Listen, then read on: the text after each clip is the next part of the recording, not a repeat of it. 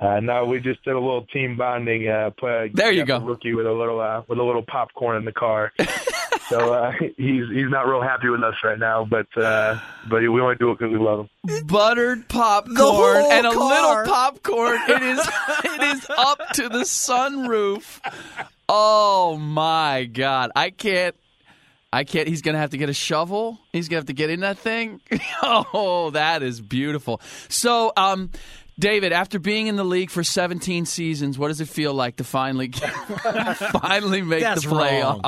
It was a great night last night. Like you said, I was feeling the same way you guys just said. I mean, you see the writing on the wall that we're going to make the playoffs, but at the same time, with the history here with the Warriors and also not having clinched in the past in my career, it was one of those situations where I just wanted to see that. The scoreboard hit triple zeros and that we had more points than the other team after Utah lost. So it's a great night last night. I thought we played a really good second half, and I was just proud of our team.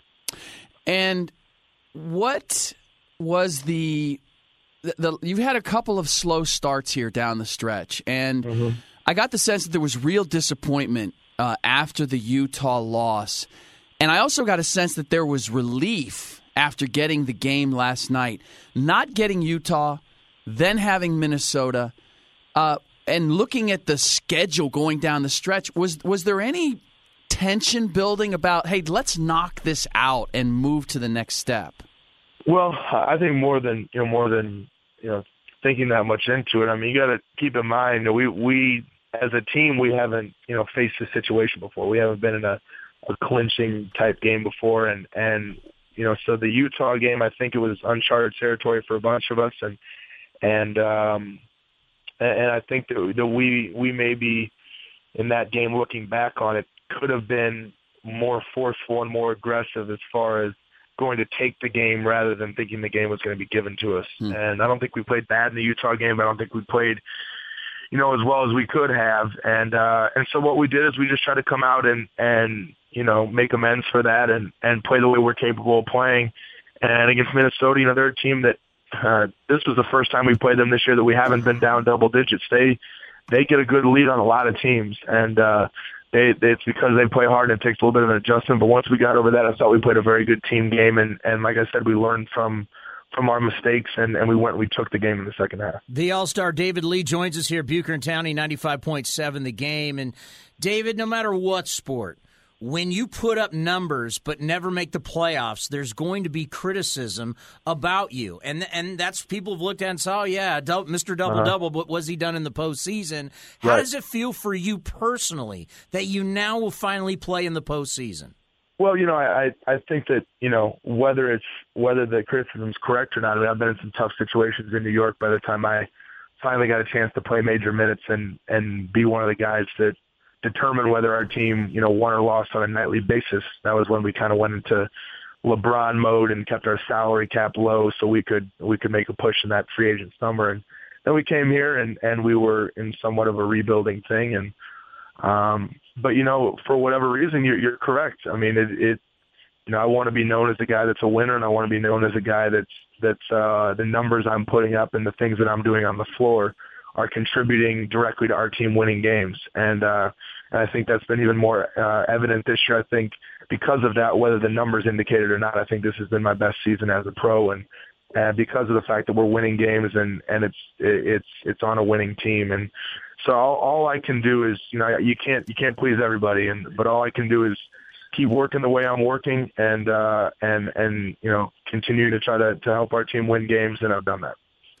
You guys not only got Bazemore with the popcorn, but you got assistant coach Darren Erman, I understand, in the celebration afterward. Why? What did you do to him, and why? It's an interesting scene. Be specific on what you're asking.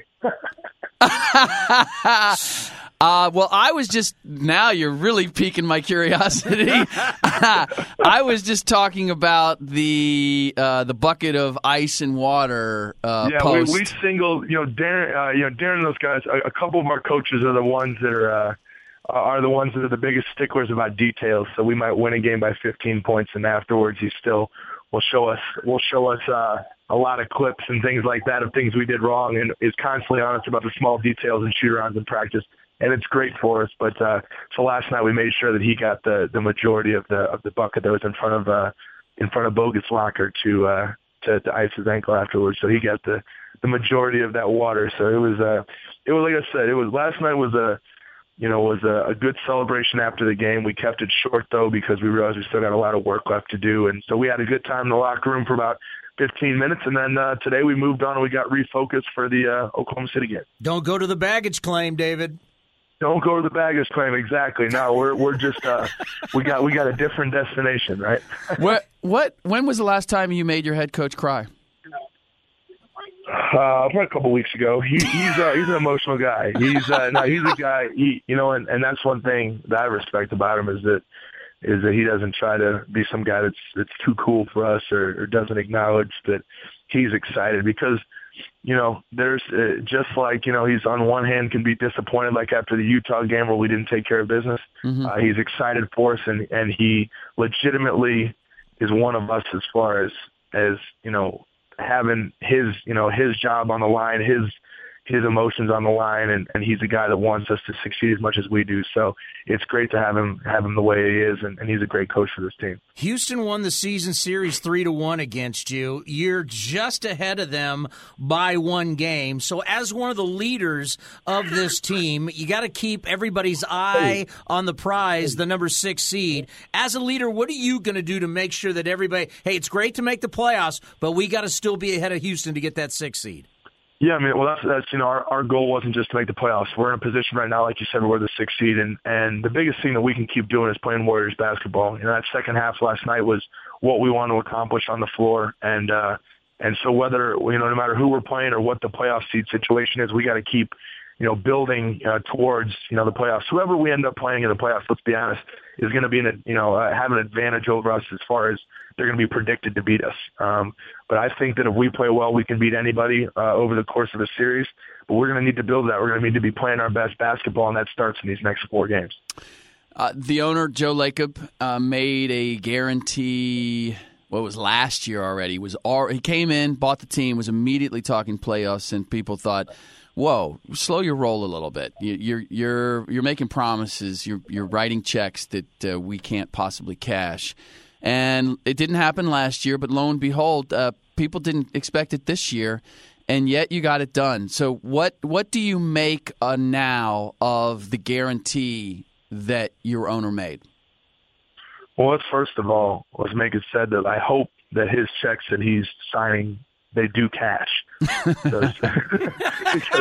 because he's the owner of the team and signs our checks. But no, he's a guy that is as competitive as any one of us, and you can tell by every time he gives an interview, and you can tell by his emotions courtside. He's a guy that's competitive, and that's what's been a big change is that I've seen in this organization is I feel like everybody's on board from the front office to the scouts, to the coaches, to the players. Everybody's got that same goal, and that's to keep our organization headed in the right direction. And he made I believe, a guarantee of a championship last night.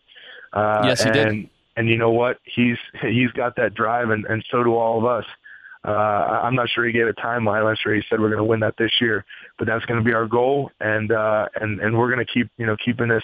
I think you're either getting better as an organization and building, or you're getting worse. And I think that we're definitely on the upswing here. You guys have pretty much been consistent. You've been winning consistently throughout the year. But what do you like about your team now more than what you saw earlier in the year as you head towards the postseason? I think our experience of having the ups and downs is going to be huge for us. And like I've said all season, we're not a dominant team. We're not a Miami or an Oklahoma City where we're going to, where we can go in and take plays off and beat teams. So, we're a team all season long that's had to grind. I think that overall grind is going to be helpful for us, and we know who we are as a team, and that's very important. We know that, for us to be successful, we have to do those 3 major things, and that's play defense, rebound, and share the ball and take care of it on the offensive end. So if we can do those things, we're going to have a chance to beat anybody, and I look forward to the challenge. Is there anything particular that you guys need to do to be able to knock off the Thunder? I mean, like I said, those three principles I talked about, those core principles are going to be what we need. Our really, it comes down. We have shot makers. We have guys who can score inside and out. I think that it's just going to come down to our defense and executing the scouting report, because we're going to be ready to go against whoever we play against. But it's going to have to be a situation where we play with more energy than the team we're playing against, and we execute everything we can on the defensive end. By the way, you and I, we talked about this on the show a couple of weeks ago, where I said I didn't get the sense that you were scoring or looking to score down the stretch the way you had earlier in the season. And I would say, and you said at the time, I'm going to look at that maybe you weren't fully conscious of it. I think you're the motivation. They've averaged 25 games since then or something, haven't I? I'm just kidding. Well, no, yeah, but you've always gotten points. To me, it's a matter of where you get them. And quite honestly, I feel as if you have had some really big buckets. You've made some pivotal shots down the stretch. Again in these last few games, and I don't know if that's just coincidence or whether there was. I'm telling you, it's all you, Buke and Townie. It's all you guys. No, I think that I'm going to continue. I mean, I have the confidence that when given the opportunity, I'm going to do that. And I think a lot of it depends on who we're playing and what they're doing. I mean, last night in the second half, I thought my biggest impact was passing the basketball. I had a couple times where they doubled down on me. I hit Clay for a three. I had the lob to Harrison when they cheated the play.